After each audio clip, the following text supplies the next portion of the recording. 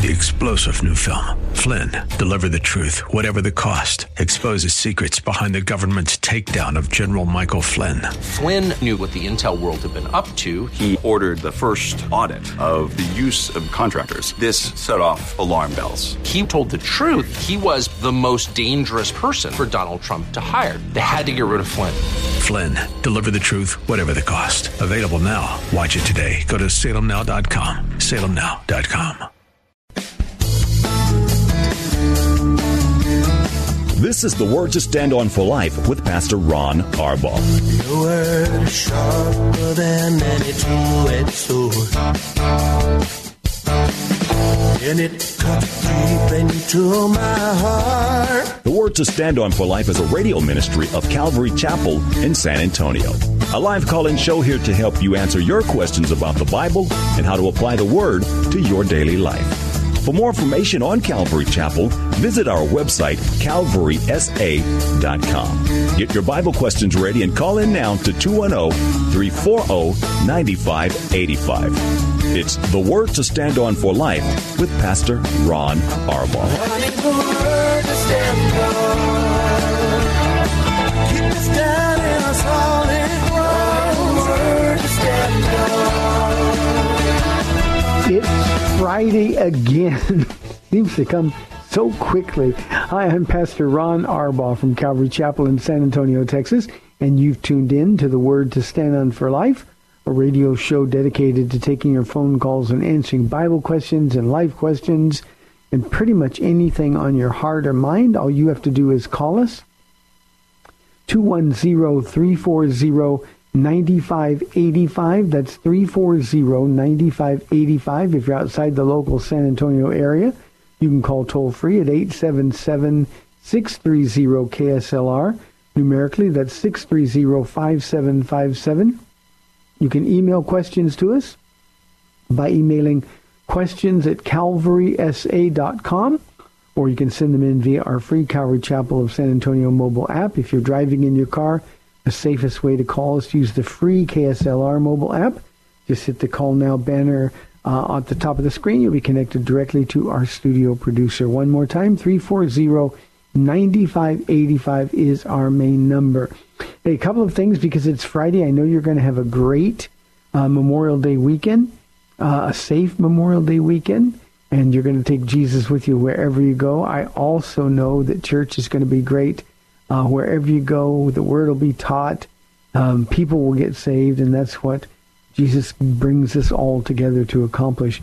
A scheduling note, because of Memorial Day on Monday, we will not be having a live program. The studio is completely closed on Monday, so I'll try to remember to mention that again at the end of the program, but no live show on Monday.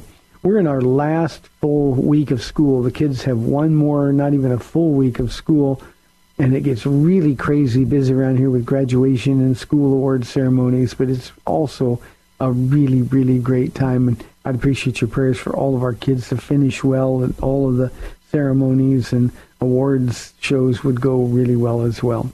Hey, I want to start today by reading something that was sent to me that I think we can, I'm not going to give a name here. I know the person who sent this to me, but it's dealing with mental health.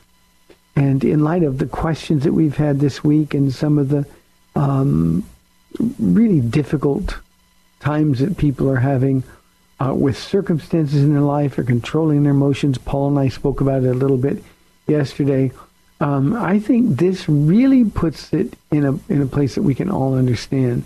This is a man. He's a guy who's not quite my age, but not far. And he says, it's been a long road for me in my mental health journey. Fear is huge in my life, as sadly I've made my fears larger than God. The bottom line is I didn't believe his promises for me, which led me not to trust God, as I believed I was separated from him due to my defects. This leads to self-loathing. I want to say that again. This leads to self-loathing. My issue is feeling I was entitled to healing and to be free from suffering. I ignored Psalms and Proverbs Trust in the Lord with all of your heart and do not lean on your own understanding. And he says that can invite a lot of disagreement on so many levels. Even though I truly suffer at times, I'm still guilty of many sins, mostly sins of my heart. If all of this deepens my relationship with God, it will be worth it. Circumstances are different for all of us. My heart is with those who suffer. Now, I think sometimes I love the honesty of this man here, especially as I know him. He hasn't always been that honest. When he says fear is huge in my life because he's made his fears larger than God, I think that's something that a lot of us are guilty of. When we're feeling condemned, we forget how big God is. When we're facing something that makes us anxious or something that we're really truly afraid of, we forget how big God is. And that's when faith comes in. And see, it's in times like that when you need to remember that trusting in the one who gave you new life in Christ is really all we've got. But more than that, it's all we really need. And he says the bottom line was that he didn't believe his promises for me. And when you don't believe that God's promises are for you, there's so often that we'll look outside of ourselves and we'll see that somebody is suffering and we'll think, well, they can deal with it. But when it happens to us, well, that's sometimes when our faith completely fails. And we have a tendency, with the help from an enemy, and sadly the help sometimes from false teaching churches and from people who are in our lives, sort of like Job's friends who were in his life. We have a tendency to believe that God just won't do it for me. And when he said this leads to self-loathing, we need to understand that when we are hard on ourselves, certainly harder than God ever is, when we're hard on ourselves, what happens is that we diminish who he is. And our focus becomes completely inward instead of upward. And I know I said this yesterday on the show with Paula, but every time we're spending time with ourselves, we're going to get bummed out. Every time that we're spending time with ourselves, well, the enemy is going to attack because our thoughts, our time, and our prayers need to be with the Lord. And I love the insight that this guy has now. I'm praying and hoping that he's making changes. Sometimes it's pretty easy to isolate what our deficiencies are. Well, I've made my fears bigger than God.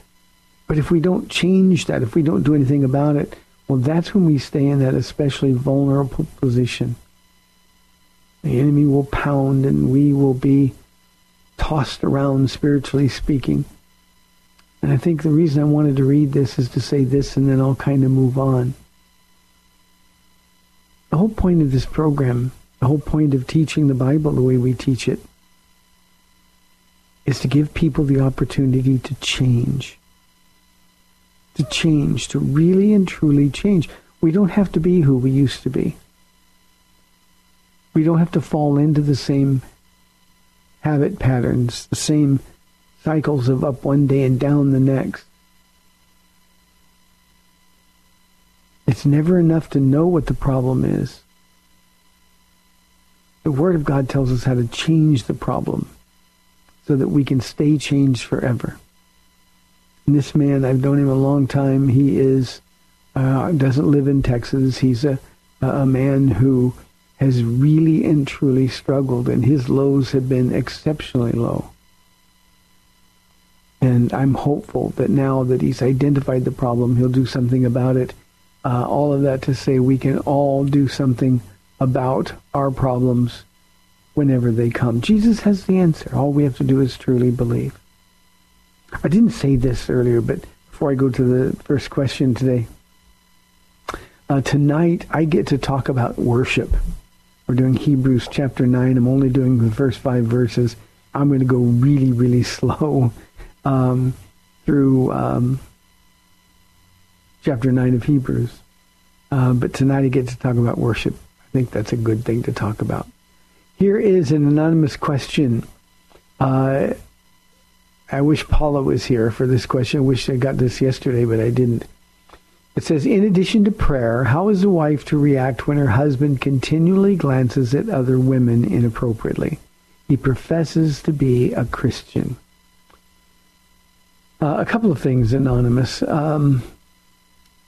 You should be able to say in this question, my husband is a Christian or he's not a Christian. But by indicating that he professes to be a Christian, it seems to suggest that there's some question in your mind about whether or not he really is. That's why prayer, and you said accept, pray. Sometimes we just don't believe that prayer is enough. Now, aside from prayer, and I'm going to get back to that before I sign off on this question, but this is a time when you got to be able to sit down with your husband and tell him what his continually looking at other women inappropriately does to you. How it breaks your heart, how it makes you feel insecure, how it makes you feel like you're not enough or not pretty enough or whatever it is you're feeling. But see, this is the thing. Husbands and wives, no longer two but one, we've got to be able to talk about these things.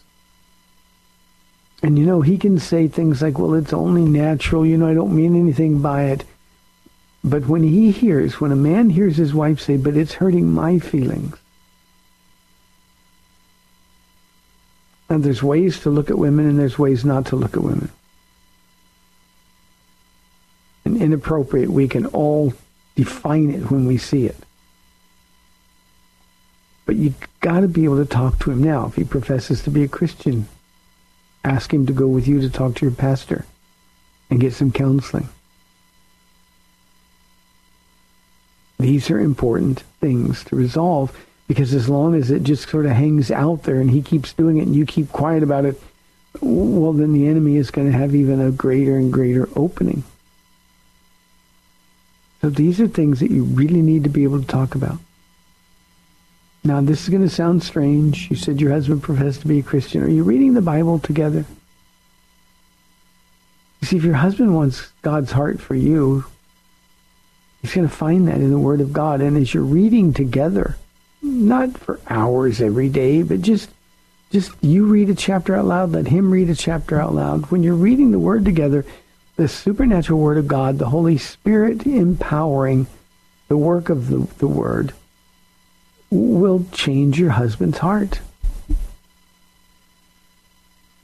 But if you're just not talking about this, if you're not in the Word together, if you're not praying together, if you're not in church serving together, well, then these are the kind of problems that are going to go and go and go and go. Now let me speak to men out there. Men are visual. That is not an excuse. You're to have eyes only for one woman. And I like that we got this question today, because sometimes this gives us a little bit of insight into how our wives feel, the damage that's done, the way we hurt their feelings. Now, men, your wife is the woman that you promised God you would cherish. You would love her in good times and bad, that you would be his ambassador, his representative in the home. And if we're constantly looking at other women in an inappropriate way, and the same thing is true, the same dynamic is true with pornography, if we're doing that, then not only are we not making her feel cherished, but just the opposite is happening. We're making her feel as though she has no value. And you're giving the enemy an opening to attack the woman that you said you'd protect. Again, Anonymous, if you don't know for sure that he's a Christian, sit down and find out. This is your husband. This is the man that you're going to spend the rest of your life with, hopefully. And so you got to know these things. You got to be comfortable in knowing that he's got you and you've got him. Walking together as one means we turn from the things of this world and turn together toward Jesus and just follow him. So when your husband is looking at other women and it hurts you, you got to be honest enough and open enough to tell him. So I hope that helps, and I'll be praying for you if you don't mind. Keep us posted. I just pray that the Lord will do a great work in your marriage.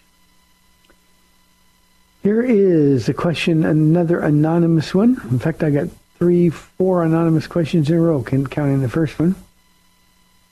This is one I started to take on Wednesday, and I couldn't do it quickly. So it says, I think many conspiracy theories are true. Do you think we ought to spend time finding out about them in the interest of truth? Anonymous, I can't think of a single conspiracy theory that's true. I really can't. I can't think of any value at all in even reading them, let alone digging in to find out whether or not they're true. Now, I understand how they are of interest to people. I especially understand those of us who are cynical about government or about other things, how it sort of plays to the fears in us. But there's no value and there's no truth in those conspiracy theories. Most of them are laughable. And frankly, when Christians get involved in these things, it's embarrassing to the cause of Christ. It's embarrassing. So here's what I suggest you do, Anonymous. Instead of spending whatever time you spend on conspiracy theories, how about you spend that time in the Word? I promise you it'd be infinitely better for you. I promise you that there would be blessings as a result. But why do we need to dig around conspiracy theories when we've got the truth of all truths? We've got the truth in the Word of God that's set before us. If we've got so much time that we can spend it on the internet pursuing conspiracy theories, don't you think that time could be better used in talking to the Lord and finding out who He is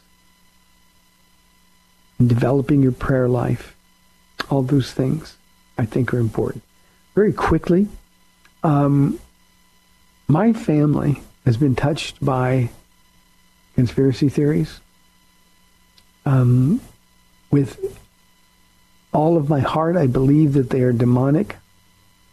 I believe that the enemy kind of spikes the interest that we have. He wants us to waste our time. He wants us to get our mind and our hearts off things above where Christ is seated at the right hand of God. I think he wants us to be cynical and doubt everything. And I've seen people's lives taken over, completely taken over by conspiracy theories. So there's no doubt in my mind that it is demonic. As I said earlier, there's not a grain of truth in any of them. So as a Christian, you're not your own, you're bought with a price. Remember to do that which benefits your walk with Jesus, instead of that which will take away from your walk with Jesus. So Anonymous, I hope that helps. Here's a sad question, an anonymous question. My parents are both Christians, but they're angry all the time. Why? He or she asks. I tell all the time, I tell parents that your children are watching your walk. They're going to find out whether or not your Jesus is real. And they're going to find out whether your Jesus is worth having. Not by what you say, but by watching how you live your lives. And I say all the time to our church that if you say you love somebody and they don't benefit personally from that love, then you're going to embitter your children. Same thing is true, by the way, with husbands and wives. If you say, I love you, and then start yelling ugly things, well, they're not ever going to believe you really love them. And Anonymous, I don't know. I understand flesh. I understand the temptations of this world. But I don't get why Christians are angry. Now, I'm not a normally really up, positive person.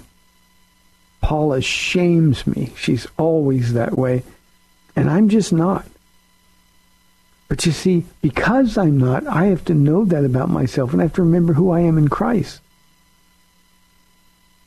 And to be angry when our lives should be filled with gratitude is disingenuous at best for professing Christians. Now, moms and dads in this audience, I want you to really understand the heart behind this question. This is a young woman or a young man whose parents probably take them to church, who probably talk about Jesus in the sense that we're Christians, we can't do this or we can't do that. But the home that they live in is filled with anger. If you're guilty of that, you got to change.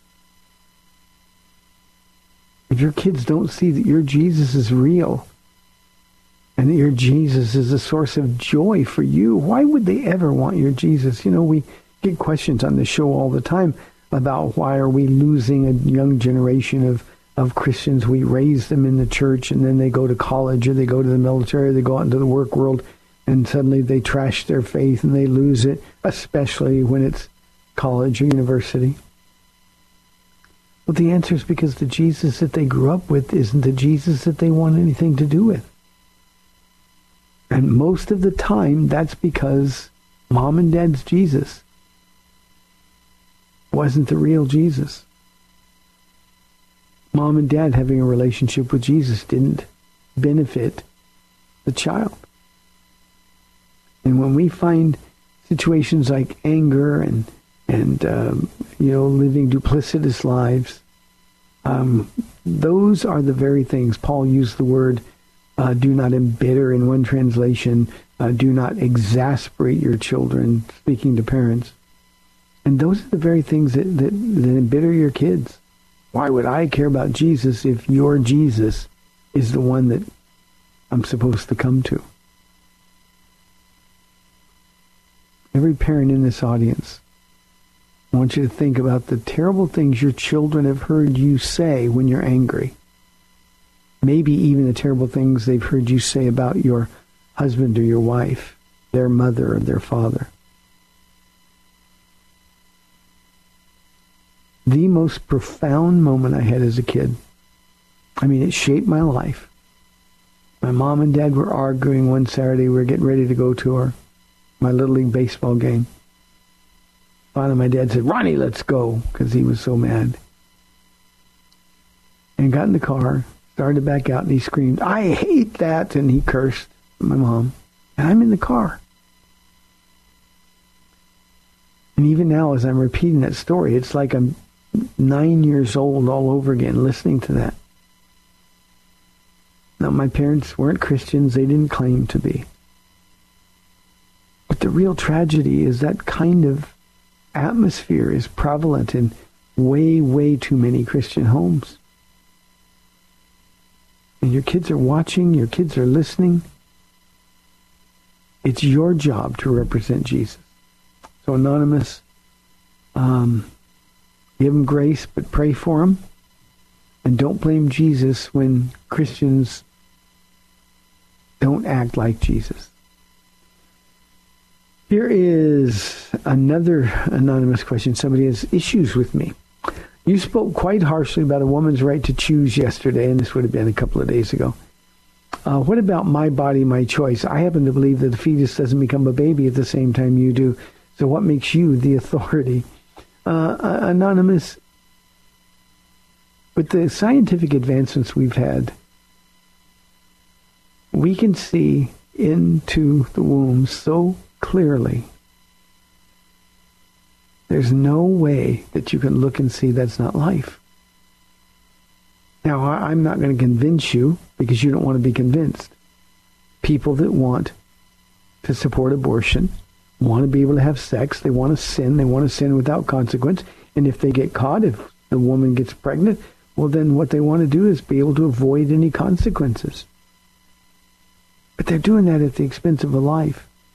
We had a young woman in our church with twins, and she brought me a sonogram where the twins were facing each other, and their lips were actually touching each other. It looked like they were kissing each other. And you could see expressions on their faces. I had another woman who brought me a sonogram of her baby at about 6 months. And they do that because they know I pray for them. When that baby was born, it was like I already knew that baby because it looked exactly like the sonogram. I mean, you could see the picture. Another one gave me a picture of us in the sonogram that the baby looked just like the baby's father. I mean, exactly like the baby's father. So I would ask you, what about your baby's body, your baby's choice? Now, I know the pro-abortion side of this argument doesn't believe that life begins at conception. But they're wrong. The science proves they're wrong. The truth is they don't want to hear that they're wrong. Because at heart, our basic instinct is to sin without consequences. And if we can just get rid of the baby, well, then we can start over as though nothing ever happened. The problem is it never works out that way.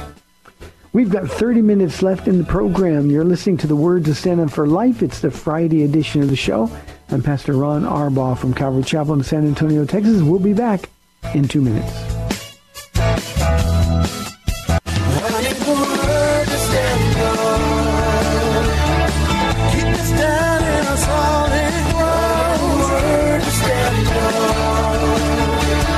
Welcome back to the Word to Stand On for Life. We're taking your calls at 340-9585 or toll-free 877-630-KSLR. Now, here's Pastor Ron Arbaugh. Welcome back to the second half of the Friday program. We have 30 minutes left in the week. The phones have been quiet.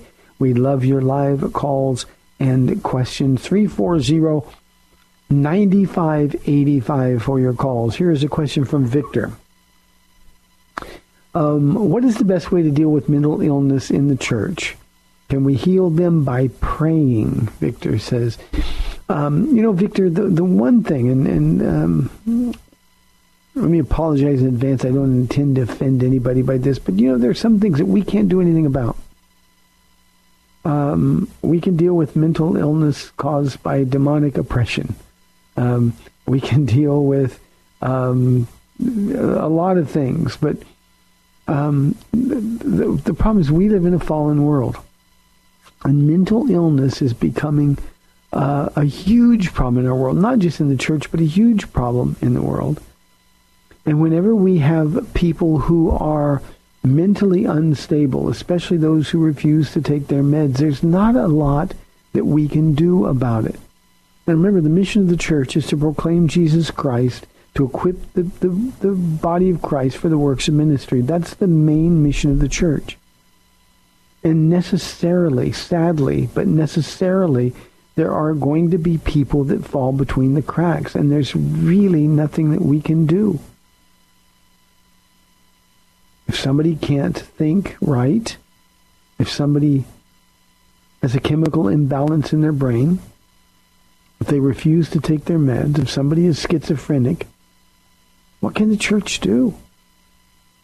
You may know, Victor, our church, we have a big outreach downtown San Antonio once a year where thousands and thousands of people come, and a lot of those people are homeless, and we do a lot of really neat things down there. We feed them, and we clean them up, and we let them see doctors, and we give them clothing. I mean, just all kinds of things that we do. It's a huge, huge event. It's the last Saturday of October every year. And we're there just to love on them for a little bit. A large, large, large portion of the homeless population is mentally ill. And there's nothing that we can do. It's not within our purview. It's not within our place of knowledge.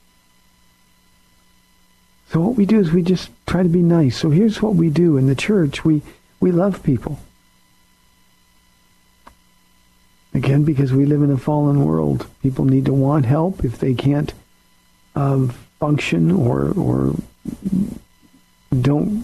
can't even understand the concept of wanting help, then yeah, we can pray for them. But there's not a lot that we can do in any church now. I read that question, or not the question, but a statement from a guy I know at the top of the program today. people have to make their own choices. And when they make the right choices, we've got to be there for them. When they make the wrong choices, they've got to know that we're going to be here and love them and pray for them. And when they're ready to get right with God, they need to come back. But we can't stop everything in the middle of a church service if somebody wants to sort of go off the rails, because that distracts us from the mission of equipping the people of God for the works of ministry, of proclaiming Jesus Christ. So, I mean, there are some problems that are too big, not for God, of course, but they're too big for us. And I don't think God intends, Victor, that we're here to solve all the problems. We're here to proclaim Jesus Christ, risen, crucified and risen from the dead. And when we do that, they have the opportunity to invite the power of God to change their lives. And while we've seen a lot of people who've overcome significant mental illness issues and serve God fruitfully and abundantly so, there's still a whole bunch of people that really aren't ready to get help. And there's not much we can do. I wish there was a better answer. You know, Victor, one of the things that I'm really, really concerned with marijuana now being legal in many, many places, with the earthly, the worldly emphasis on medical marijuana. Well, you know, I'm suffering. I have anxiety. Marijuana helps those kind of things. And the general acceptance of it. And you combine that with the potency of marijuana now. We're literally watching a generation of people smoke themselves into mental illness. I read an article just 2 weeks ago about how those who are smoking marijuana are opening the door to schizophrenia and paranoia. And they're going to be the mental health problems of the future. So all we can do is deal with what God sets in front of us. You know, I had somebody in this, so I hope I can make the connection here, make sense of it. But somebody asked me at church a week or so ago, Pastor, what are we supposed to do about the immigration issue? All these people pouring in over the borders, they're bringing diseases, and you could hear the fear in his voice. What are we supposed to do? And I just asked him, I said, we don't have any power to change immigration laws. We don't have any power to make decisions about what we should do with those migrants. All we have is the power when we see somebody who's in front of us. It doesn't matter where they come from. When God brings them into our sphere of influence, then we have the power to change something, and that's to change the way they view Christians, to change the way they view Christ. Well, mental illness, same way. I can't fix it. I can't pray it away. I certainly don't want to pretend that it isn't real. So here's what I do. I do my part using the gifts God has given me to equip the body of Christ for the work of ministry. And then those people will be equipped and filled with God's Spirit when they encounter people who are suffering from mental health issues. We can't name it and claim it, that they're going to be healthy and well. All we can do is be there for them and pray for them and show them who Jesus is. When they're ready, then maybe you'll be the person that God uses. There's a question, and I did not write the name down. I almost never do that, but so I don't know who this one is. It said, Pastor Ron, what is the falling away of 2 Thessalonians 2:3? Let me read it, and then I'll discuss it. The verse says, don't let anyone deceive you in any way, for that day will not come. That's the day of the Lord. Until the rebellion, if New King James says the falling away, occurs, and the man of lawlessness is revealed, the man doomed to destruction. Now, obviously, the context here is talking about the rapture of the church. And when we're taken into heaven to be with Jesus and the Great Tribulation begins, we're told here that that day, the day of the Lord's return to set things right, will not come until there first be a falling away. And the man of lawlessness, the man we call the Antichrist, is revealed. Paul says he's doomed to destruction. So the falling away, the word is the word we get our English word apostasy from. And this is a great apostasy, is what's being spoken of here. It's going to be a turning away from the truth. Now, the reason that's so frightening to us is because we can look around and see that that's already begun. When I say Jesus is coming soon, he could come at any moment. All we have to do is look around and see that we already have large numbers of professing Christian churches who have sort of trashed the Word of God. They don't believe that it is the inerrant, infallible Word of God. They don't believe it's anything more than just sort of a guideline to live by, but, it's an old document, and we've already started falling away from the truth. An earlier question about conspiracy theories, somebody that would take any time at all and try to find truth in those, but who is unwilling to find doctrinal truth in the Word. Well, that's a sign of the falling away. And as individual Christians, one of the things that we have to do is examine our own hearts. What is your attitude about the Word of God? If you listen to this program regularly, you know that I say it often has the answer to every problem you ever have in life. If you don't believe it, you've already begun your own personal falling away. So this great falling away that precedes the Antichrist being revealed and precedes the rapture of the church and precedes 7 years later the return of the Lord. It's a falling away from that which has been revealed to us as the truth, the very Word of God.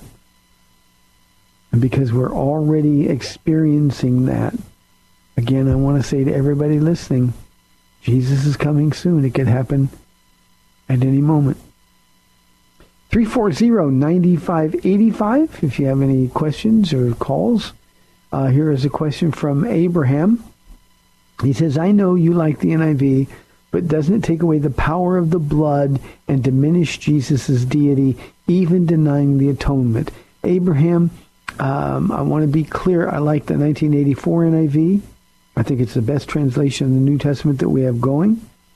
And no, the answer is it does not take away the power of the blood, nor does it diminish Jesus' deity. It certainly doesn't deny the atonement. Now, there are passages that when you're reading a King James, and then you compare what the 84 version of the NIV says, you can say, well, see, they left out the blood, or they denied the atonement. It's not included in there. But remember, the translators of the NIV are simply translating a different set of manuscripts. And two things you need to understand. Motive is everything. In those areas where the NIV leaves something out, you go down to the bottom of the page, it says, other translations say, and they have exactly what you have in your King James. So why would, if they were trying to hide those things or diminish Jesus' deity or to deny the atonement, why would they include that at the bottom? The other thing that you can see as you read through the scriptures, there are plenty of other places in the NIV where all of those things are affirmed. So yes, there's power in the blood. Yes, Jesus is God. And yes, he atoned for our sins on the cross. So the NIV doesn't take away anything. It doesn't diminish anything. It really is a great translation. One more time, I want to say the 84 NIV is really hard to find now. But if you look hard, it's out there, and it is a Bible that I think everybody ought to have, every Christian ought to have, as they read different translations of the Word of God. So, Abraham, don't listen to the King James only nonsense, the conspiracy theories that they're spinning. The NIV is a great translation and honors and speaks of Jesus in the most glowing of terms. Here's an anonymous question. It says, I believe that a God who would punish people forever is immoral. How can that be defended? Anonymous, I don't have to defend God. Or I feel no need to defend God. But I want you to think about something. I want you to be as honest as you can as I answer your question. How would a God, and I'm just going to use one of the worst people in the history of the world, how would a God who would excuse Adolf Hitler be considered just or moral? See, we want justice. We just don't want it in our own lives. We don't want it in the lives of the people that we love. See, here's the thing that we have to understand. We are all of us created eternal beings. We're made in the image of God. That's one of the things that means. The other is that we have the free will to choose. Just like God chooses, we choose. We're made in his image. But because we're going to live somewhere forever, and because John chapter 3, Jesus speaking to Nicodemus says that we are condemned when we're born, we get to choose where we're going to spend forever. If I go to hell, it's not because God wants me there or sent me there. It's not because God is petulant and just trying to get even with me. It's because I chose to go there by refusing the only way that anybody can get to heaven. So if we're going to live somewhere forever, we get to make the choice. And if the choice is I want to be with Jesus, we call that heaven. If the choice is I want to live independent of Jesus, God honors that choice that we make in life. He honors that in death. Why do we blame him for that? So we punish ourselves. And the whole time we do so over God's broken heart. And I would be really careful about judging Jesus as being immoral. I'd be really careful about blaspheming God in that way. And then I would ask you, Anonymous, to think about a God who would still reach out with his arms to someone like you who's just accused him of being immoral. He loves you. He's offering you eternal life. And all you have to do is say yes. Now, if you choose to live on your terms instead of his, well, then you're also going to spend eternity in hell. You may think you're a really nice person, but remember, you just called God immoral. Nice people don't do that.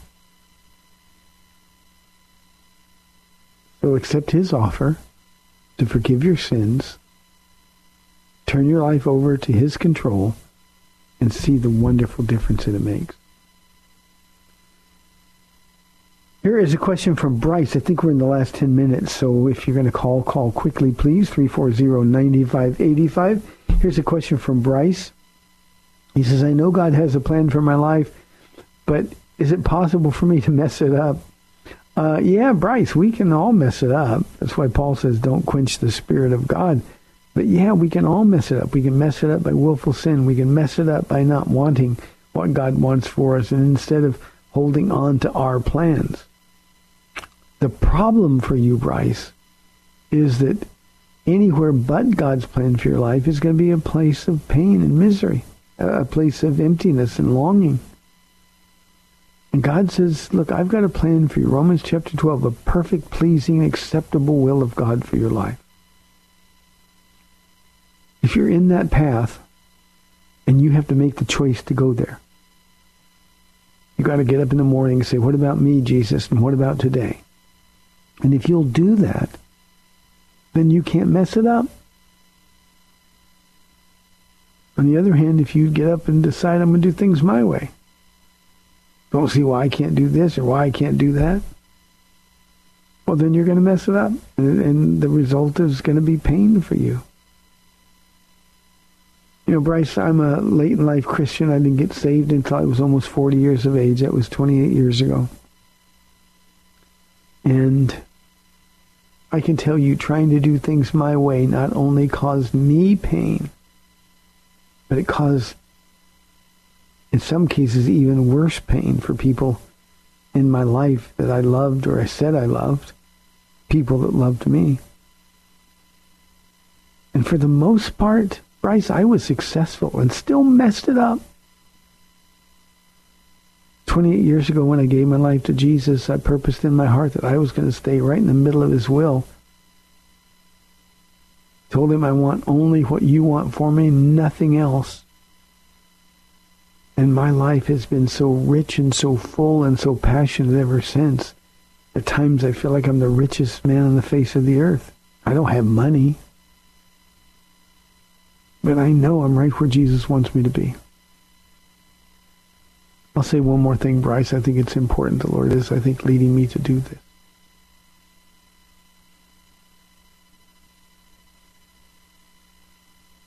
Only by surrendering your heart to Jesus are you going to find out how good he really is to you. How wonderful his plan for you is.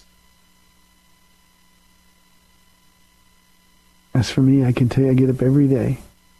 Now remember, I'm in part responsible for Paula. I'm Jesus' representative in my home.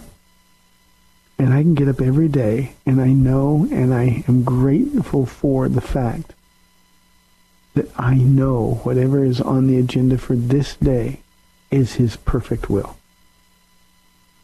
Now, if I start thinking about, well, it's time to do something else, or I want more in my life, or I want something other than being the pastor of Calvary Chapel, San Antonio, well, then I'm just like you in danger of messing it up. But you see, I know I'm in God's will. And there's not a better thing to know in the history of your life than that. Because even if you start to mess it up, we've got the promise that he who began a good work in you will be faithful to complete it. And he is faithful even when you're faithless. You see, that's the kind of God that we serve. And when we're in his perfect, pleasing, acceptable will, there's nothing that can keep us from bringing honor and glory to the Lord and living that abundant, that rich life that Jesus promised all of us. I hope that helps. Here is a question from Alan. We've got 5 minutes left in the week. Boy, time goes. Pastor Ron, does 2 Peter 1:20 mean that we need a priest or pastor to interpret the Bible for us? I'm going to read that. I'm also going to read the 21st verse, Alan, sort of to give some clarity. The verse says, above all, you must understand that no prophecy of Scripture came about by the prophet's own interpretation. For prophecy never had its origin in the will of man, but men spoke from God as they were carried along by the Holy Spirit. Now, when you read those two verses together, it says just the opposite. Do we need a priest or pastor to interpret the Bible for us? No, just the opposite. You see, all Scripture is from God. And so the prophets, when they were speaking, Peter says, they weren't speaking on their own. They were speaking by the Spirit of God. We also know that the gift of prophecy is governed by the spirit of the prophets. In other words, we can't say anything that is in contradistinction to what the Word reveals to us. So no, this doesn't mean that we can't interpret it. This just means that we can have the confidence that everything that comes to us in the Bible was spoken from God himself. And the writers of our Bible were carried along by the Holy Spirit, just like the prophets were. And in the process, the Holy Spirit who wrote it lives in you and will interpret it. So no, I do know that the Catholic Church uses that sometimes as their justification for saying that a priest needs to interpret for you, but it says just the opposite, Alan. So no, you don't need anybody. All you need is to study to show yourself approved, a workman rightly dividing the word, and the Holy Spirit will do marvelous things. Patrick wants to know, what does the term free thinker mean? Free thinkers, they identify themselves. Every once in a while you'll see a letter to the editor in the newspaper, written by somebody who identifies as a free thinker. They're the ones who claim to be atheists. They don't believe in God, that I can think on my own. I don't rely on God to do it. So this is somebody who believes only in logic and reason rather than God. Now, there's all kinds of problems with that, but most obvious, at least I think, is that somebody who doesn't believe in God, their lives are illogical. And they're not expressing reason. In fact, they're being irrational in the process. They so don't want to be governed by this God that they just sort of wish him out of existence in their lives. So these are unbelievers, people that have no hope. They have no direction. I always think, Patrick, when I think about free thinkers, of the Sadducees in Jesus' time. You know, the Pharisees and Sadducees were always at odds with one another. The Pharisees believed that the Word was inspired by God. They believed in miracles. They believed in the resurrection of the dead to life. They believed in all of those things. The Sadducees, Jews, influential people, the Sadducees didn't believe in anything supernatural. They claimed only to believe in the first 5 books of the Bible. If I were there, I'd remind them that, you know, Exodus is in the first 5 books of the Bible. How about Moses parting the Red Sea? That is the signature miracle of the Old Testament. And you don't believe in that, but you claim to believe in the first 5 books. How do you explain that contradiction? And so the Sadducees didn't believe in life after death. They didn't believe in anything they couldn't see, touch, or feel. And they were the most miserable of all people, Patrick. So that's what free thinker means. The irony is that there's nothing free about the way they're thinking. Their thoughts have been taken captive by an enemy. So all we have to do is point them to Jesus. So, Patrick, that's what free thinker means. I got less than 1 minute. Andrea asks, do you think... No, she says, don't you think Jesus would be in favor of same-sex marriage if he was here? He wants us to love one another. Andrea, we don't have to wonder about that. All we have to do is read our Bibles, know who Jesus is. He wants us to live holy lives. So, no, he wouldn't be in favor of same-sex marriage. Not at all. Hey, thank you for tuning in today. Remember that Monday we will not have a live program because of the Memorial Day holiday. Have a safe, wonderful holiday. Go to church on Sunday and remember how much Jesus loves you. See you next week. Bye-bye. Thanks for spending this time with Calvary Chapel's The Word to Stand On for Life with Pastor Ron Arbaugh. The Word to Stand On for Life is on every weekday afternoon at 4, and Pastor Ron invites you to find out more about Calvary Chapel at calvarysa.com. The Word to Stand On for Life was sponsored by Calvary Chapel of San Antonio.